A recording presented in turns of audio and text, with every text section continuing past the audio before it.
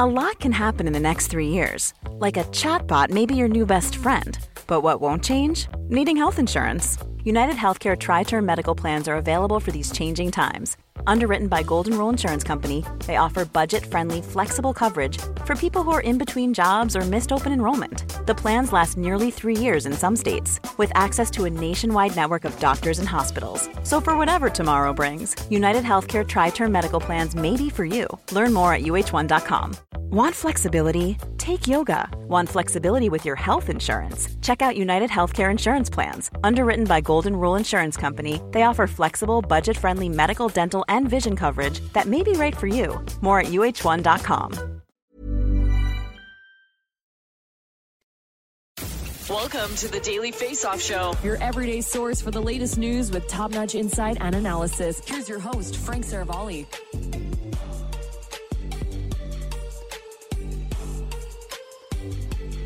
We get to live in the land of the free because of the brave. Welcome to a special Veterans Day or Remembrance Day edition of the Daily Face-Off Show, streaming live on Twitter, YouTube, and of course at dailyfaceoff.com. He's Mike McKenna. Thank you to all who have served. Mike, how are you doing? I'm good. And, you touched on all of it, Frank, how important this day is, and giving thanks to those brave men and women who have served our country, our friends that have served in Canada. Veterans Day, Remembrance Day. It's pretty heavy when you think about it, and happy that we have hockey to talk about and some good tie-ins to it coming up in the show as well, Frank. Yeah, and that's by virtue of your own reporting. So let's throw 2 minutes and 30 seconds up on the clock and drop the puck with this.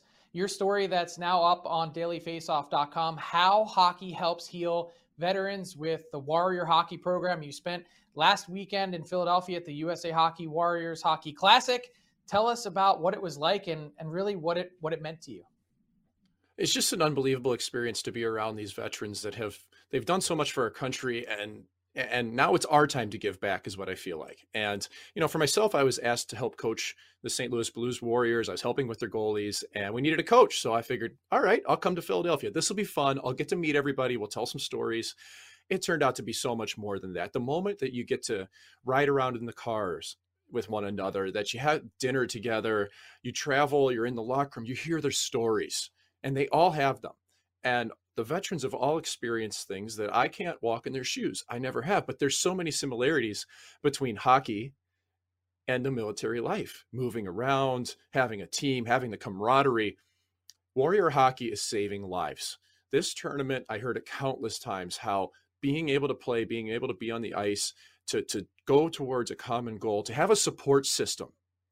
It's helping people in daily life. It's helping them on the ice. And at the end of this, the most touching moment, I think, was a member of our team, Bill Souther, stood up and he said, "Warrior hockey saved my life." And I got to tell you, I was in tears. Our whole room was, and it changed my life this weekend. Truly, the perspective of being around these folks, what they've been through, and what they're doing to support one another. I can't think of a better cause for us to help out with in NHL circles and daily life. Any chance people have to help out the USA Hockey Warriors, please do so, because they are as worthy of a cause as you could ever find.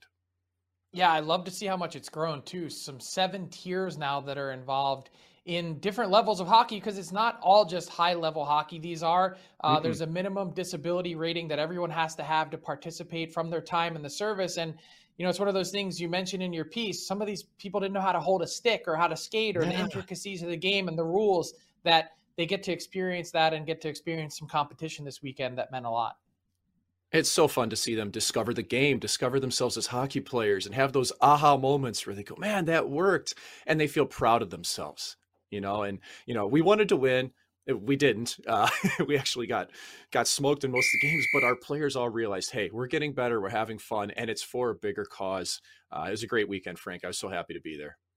Yeah, great stuff, Mike. And I encourage everyone to check out Mike's piece on dailyfaceoff.com, just how moving it was to read and to see the images, some of what you saw in our program today. Just great stuff, and a perfect tie into Veterans Day and Remembrance Day. Let's talk about some big news that occurred in the hockey world on Wednesday night. Bob Murray, the former GM of the Anaheim Ducks, he sends out a statement saying that he has resigned and that he will also seek help in an alcohol abuse-related program. And the Anaheim Ducks owners, Henry and Susan Samueli, who met with Bob Murray yesterday, just one day after the investigation and their initial findings were announced for improper professional conduct, the Ducks owners had this to say. First and foremost, we apologize on behalf of the organization to anyone affected by misconduct from Bob. We expect every member of our organization to be treated with respect and will not stand for any abuse of any kind. Bob tendered his resignation this morning while also informing us of his decision to enter an alcohol abuse program. While we do not condone his conduct, we fully support his efforts to improve his physical and mental health by asking for help. We will now begin a methodical, extensive search for a permanent general manager to lead us forward. We expect to complete this process no later than next summer. So, Mike, there's a lot to unpack in that statement. And I think, there's still some questions that remain for me. There's been very little reporting outside of our story on dailyfaceoff.com about what exactly Bob Murray was accused of, by who, how did this come about? Obviously through the hotline, which the NHL mentioned in their statement, but will we see some results from this? Will we see Henry and Susan Samueli answer questions from this? How long did they know about it? Bob Murray was the third longest tenured GM in the league. I think there's lots of questions that still need to be answered here.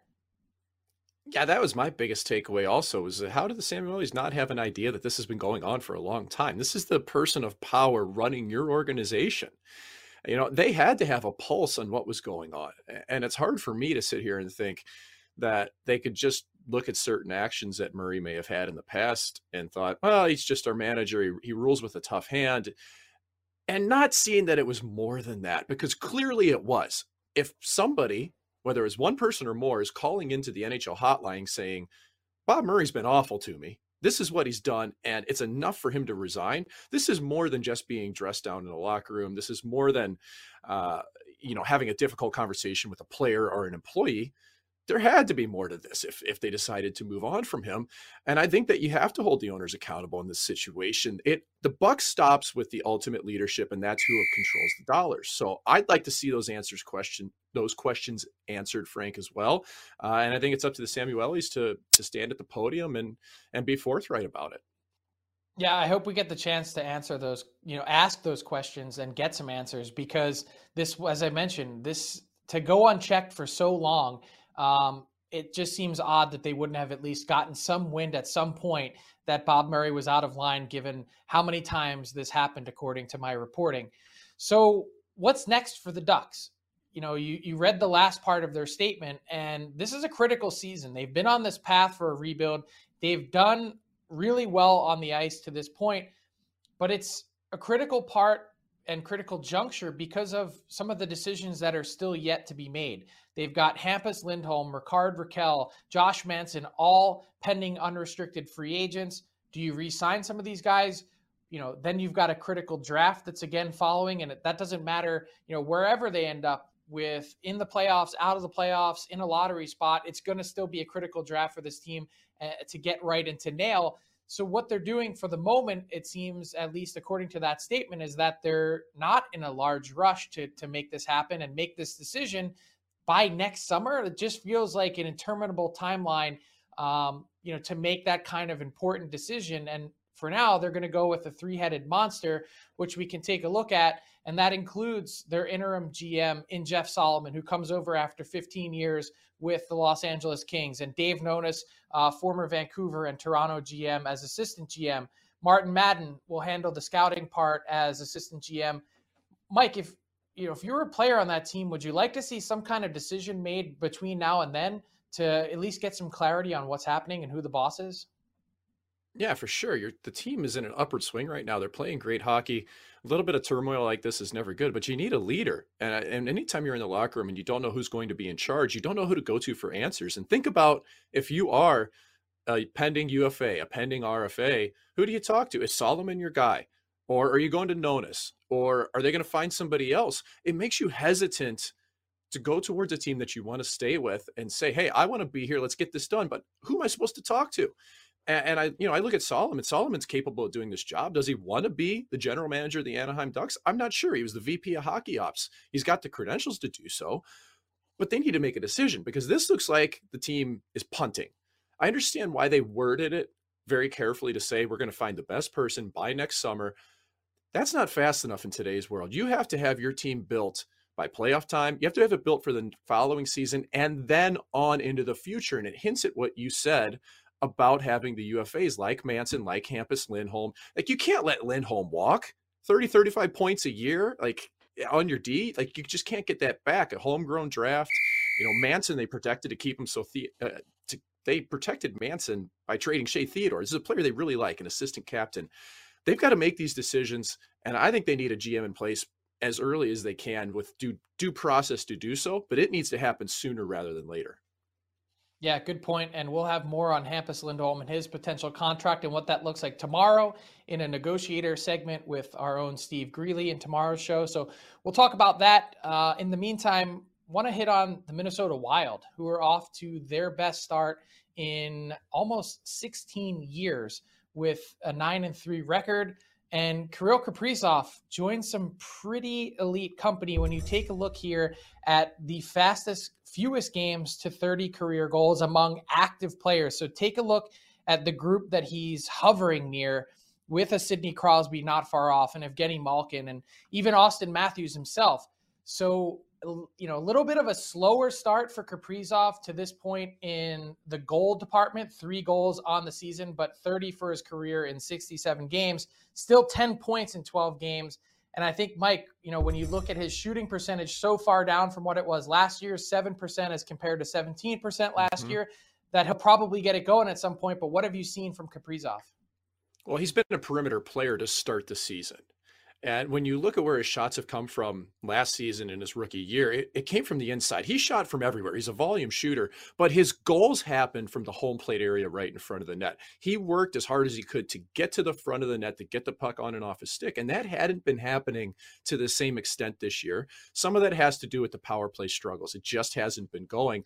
I think it really hurt Kirill Kaprizov to have Matt Zuccarello out of the lineup due to COVID protocol for 4 games in recent memory, because these two, when they're on the ice, they generate twice as many scoring chances. Okay. We're talking 10 scoring chances a game when Kaprizov and Zuccarello are on the ice together on a line versus 5 when they're not. Zuccarello's back. Kaprizov's got a bit of mojo. He scored 3 goals in his last 4 games because he's getting to the front of the net, and the power play is better because of it. If he stays on the outside, if he doesn't work to get to the middle, he's not going to score goals. He's got to keep that fire underneath him, and it looks like he's had it recently. He's still had the assists. He's had the point totals, but you're not paying Kirill Kaprizov to come in and put up 50, 60 points. You're paying Kirill Kaprizov to come in and score 30, 40 goals a season. And he looks better now. We'll see if that continues, but I think there's a very good chance now that he's back with Zuccarello. He was on pace for nearly 40 goals last year in a shortened year. I think he can get to that number this year. And as you mentioned, when you look at where he scores his goals from, probably a pretty good indication when you look at Wednesday night's win, where he scored from, right hugging the post, right aside the net. It's a pretty easy way to get that shooting percentage up as well. So we're going to keep an eye on Kirill Kaprizov and a team in the Wild that I don't think that we've spent enough time talking about. But let's get to another edition of The Blue Paint with Mike McKenna and dive in on some goalie topics from around the league.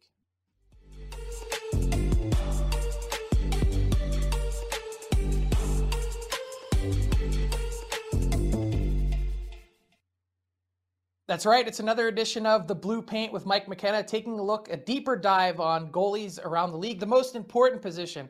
And I'm not even a goalie union card-carrying member when I say that. So, Mike, I want you to take a look at the team in your town and the man between the pipes, Jordan Binnington. We talked a lot about Binnington to start the year. Would he be the guy for Team Canada at the Olympics in Beijing?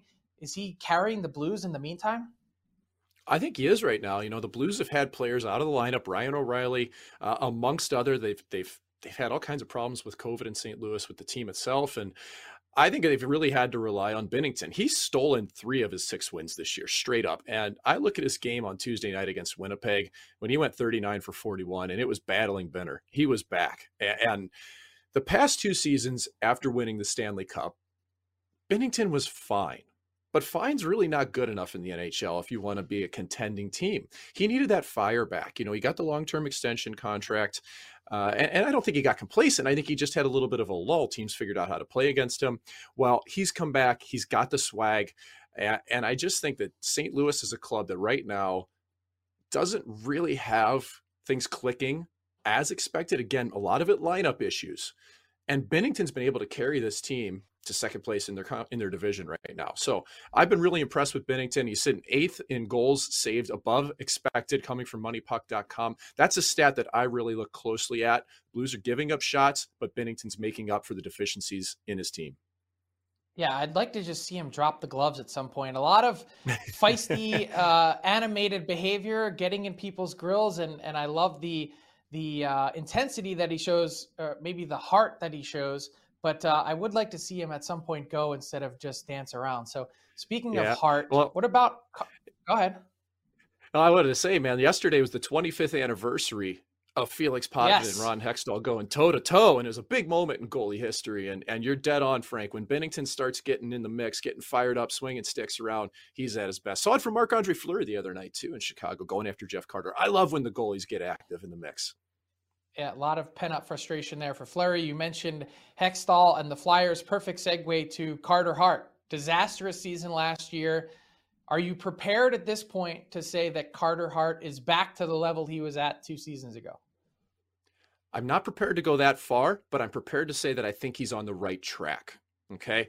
Now, Carter Hart's game last year spiraled, whether it was mental, whether it was technical. It was kind of everything when you have the type of numbers that he did last season, well below 900 save percentage, way down on the advanced metrics. He just looked lost last year. And I think coming back this season, the Flyers are playing better defensively. They're still not a top 10 team defensively, but they're better than they were last year. They're protecting the middle of the ice more than they did. But I think for Carter Hart, the biggest thing is that he's got some competition in the net now. Martin Jones has come in and he's played great. He's won all 3 starts that he's had. He's only allowed 5 goals against. And Carter Hart has responded by going 3-3-0-2. Okay, his traditional numbers look good, but this is another guy whose goals saved above expected is nice. He's sitting 10th in the league right now. Jones isn't too far behind. So I think the competition is helping. And I think for Carter Hart as well, it's about finding that next step. Like, how do you break out of the technical box and find that desperation and creativity to make that extra save? Because he's been good this year. He can still be great. He can still make that one extra save every 2 to 3 games. I've seen his confidence grow. I like his technical game. I think Hart's on the right track right now. And what about John Gibson? There's been lots of questions about Gibson over the years and his traditional statistics. A lot of people wondering, because John Gibson sees so many shots traditionally in Anaheim, are his numbers a bit overinflated? What do you see when you take a deeper dive on John Gibson and his numbers? There's a little bit of both at play here. And I think Gibson is somebody that you'll look at the traditionals and you'll look at past experience when the team has been good. And his numbers have always performed, but the last 2 years, not great. And then you look at this year and you take the advanced metrics for John Gibson. Okay, he's at a 927 traditional in his save percentage, but look at where he is in goal save above expected. He's sitting 25th in the league. It's very pedestrian. And to me, it's the eye test for John Gibson. GMs love him. They rate him really highly. Players do as well because he makes those big flashy saves. It looks like he comes out of nowhere, can do the splits, but that's not always conducive to consistent goaltending. He's constantly in motion. He plays in the white ice way too much. He gets roasted on lateral plays because of it. Now, when the team plays better like Anaheim has, they cut those lateral plays out. So Gibson is able to be successful because he does have some of the best reflexes in the world. Fantastic first save goaltender. But as soon as the play starts moving sideways, things aren't as easy for him. And I think when you go against the best teams that can really sling the puck around, that can zip it on the power play and on the rush, that's why Gibson's numbers in the advanced metrics reflect him being lower on the list than it would show in the traditional numbers. Interesting. Yeah. And I just think back to Carter Hart and, of course, John Gibson. When your team plays better defensively in front of you, your overall numbers just tend to be that much better. Flyers have cut down significantly on chances off the rush, for instance. Carter Hart's save percentage goes way up. Probably not too much of a shock there. But still, nonetheless, great to dive deep into the goaltending world with Mike McKenna. This has been another edition of The Blue Paint.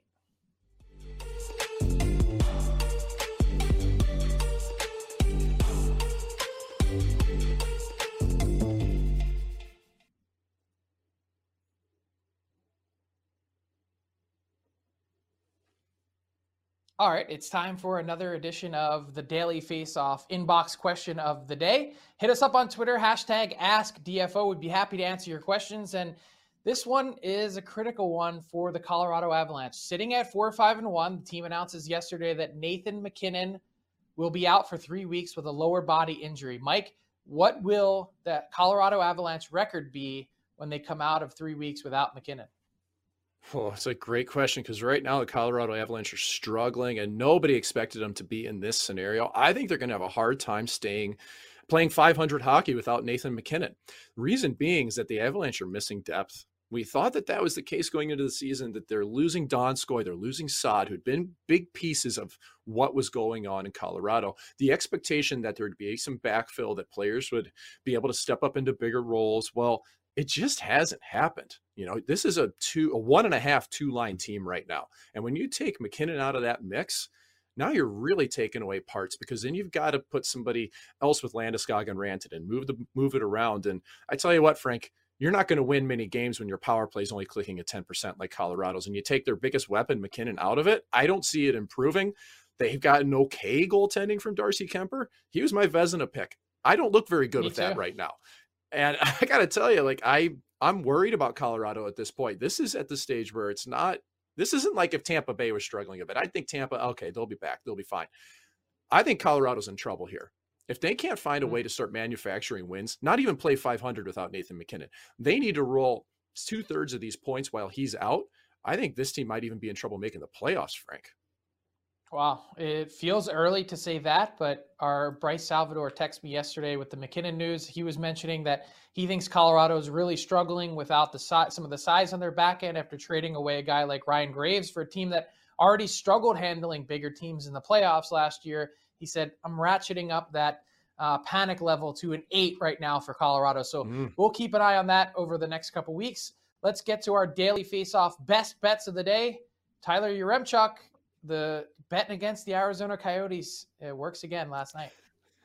Yeah, honestly, I might just not stop this entire year. I might just go puck line against the Yotes every single game because it's working, man. It's making me money. I'm 30-13-2 on the year overall. Now we're up 14.3 units as well. Busy night in the NHL, so let's jump right into it, courtesy of our friends over at PointsBet. The first matchup I want to take a look at is the LA Kings, who roll into Ottawa. Senators, a bunch of issues with COVID right now. Formanton and Murray added to the list earlier this morning. So I like the Kings to win this hockey game. Also, this line is just a little puzzling to me, even if the Senators didn't have COVID-19 issues. The Kings are red hot right now. I think they will keep that rolling in this one. Expected to be Cal Peterson between the pipes, but as always, keep it locked on Daily Faceoff for your starting goaltender news and the confirmation there. I like the Kings in regulation at plus 125. So trying to get them in plus money, going with them in regulation. The second game, heading out to Detroit, where the Capitals are taking on the Red Wings. And again, I think the line is just a little bit short here. I'm going with the Capitals on the money line at minus 136. I understand that Detroit's been playing some good hockey as of late here, but the Capitals have been one of the best 5-on-5 teams in the NHL. They're 5th in 5-on-5 shots for percentage, and they're 3rd in 5-on-5 goals for percentage. I like them to roll over the Red Wings in this one. I'm taking them just on the straight up money line. Not going to get too greedy on this one. Caps, money line, and to wrap things up, St. Louis, Nashville. You just talked about Jordan Binnington, and in this one, it all comes down to the goaltending matchup. Keep it locked on Daily Faceoff. If you see that either Rittich or Ingram is starting, which I'm personally expecting they are since the Predators played last night and UC Saros was in net for them, Binnington against a backup, I love it. And I'm actually going with the Blues on the puck line here at plus 140. So those are my 3 plays for the day. Kings in regulation, Capitals on the straight up money line, Blues on the puck line. Up nearly more than 14 units, I should say. That puts you on pace for up 80 plus units over the course of the regular season. Tomorrow is the 1 month anniversary of the start of the season. Also, today is the 1 month anniversary of the start of the Daily Faceoff show. And so interesting to keep an eye on. Tyler making some money for people that have been watching along. So thank you for that, Tyler. And now time for Garbage Time, my favorite segment of the show. And it's really some garbage time play for a lot of guys on the Sens. 8 guys now out in the COVID protocol. Alex Formanton and Matt Murray joining the list today. It looks like they're going to try and play tonight against the Kings, especially when a team like LA comes all the way east for a game like this. You try and get it in if you can, bring some guys up from Belleville, but 8 guys out of the lineup. At what point would you be canceling the game, Mike? And if you were a player in that room, what would you be feeling? Well, if you're a player, you play. That's the thing. You just strap them on and go. But you are looking around the room thinking, we're in one tonight, guys. It's time to grind. Because you don't even know who's going to be in the lineup come game time, and you're missing 8 players. It's just a lot. Okay. Now, a lot of us in hockey have faced adversity before. We've faced depleted lineups. For goaltenders, it's not very often that you face a night where your equipment doesn't even show up. Like for Philip Gustafsson the other evening, I believe in Boston, was wearing Anton Forsberg's gear because it didn't arrive. I mean, is this just a pile on for the Senators at this point, a team that showed some momentum early in the season? Now they're getting crushed by COVID. But what I think from this is that you do look around and kind of take the weight off your shoulders in the locker room and you think, you know what, guys, let's just go play. Let's do it. Like, we're in the National Hockey League. It really can't get any worse. I mean, if you go out and get roasted 8-rip, but you're missing half your lineup, nobody's really going to look at you and think with a sideways eye to it. So I think in some ways it's daunting. You really don't want to play, but your pride says, this is what I'm here for. I'm going to do my job, and we're going to make the most of it. You just never know what can happen in this game. And hey, if they pull off a win, man, that's even better. That's something to rally around. So I think it could go either way, but I think this is just a tough situation for the Sens. I think it's another reason why you've touched on it, Frank, how the NHL is going to have to look at COVID protocols and see if there's any way to tweak this in relation to who's in the lineup, to CBAs, to make sure that we can get enough bodies there in a timely manner to play a proper hockey game. Well, they're trying, and I think they're trying to do everything they can to keep all these games played as scheduled, because there's this 100%. Other part of it. As soon as one game is postponed due to COVID, that opens up contractually the language for the NHL to then say, you know what, right, we're not sending our players to Beijing for the Olympics. The players and the NHLPA want to avoid that conversation, and we'll keep an eye on that as well throughout the day. As you mentioned, tough for the guys that are regulars in the lineup, but for the other 8 guys that are now being thrown into the lineup, some excitement for an opportunity that they might have otherwise not gotten. That'll do it for today's show. That's all the time that we have. Want to say thank you to all who have served and all who are currently serving on Veterans Day and Remembrance Day. Thank you for keeping us and our families safe, lest we forget, as we so point out so aptly today. Read Mike's work on dailyfaceoff.com and keep it locked on Daily Faceoff for all the other news, information, and analysis from around the NHL. We'll be back tomorrow with another edition. Have a great day. Thanks for watching the Daily Face-Off Show. Make sure you hit subscribe on our YouTube channel to never miss an episode.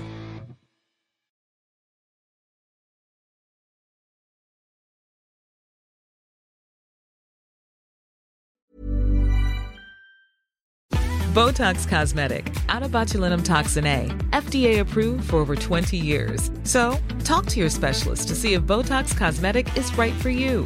For full prescribing information, including boxed warning, visit BotoxCosmetic.com or call 877-351-0300. Remember to ask for Botox Cosmetic by name. To see for yourself and learn more, visit BotoxCosmetic.com. That's BotoxCosmetic.com.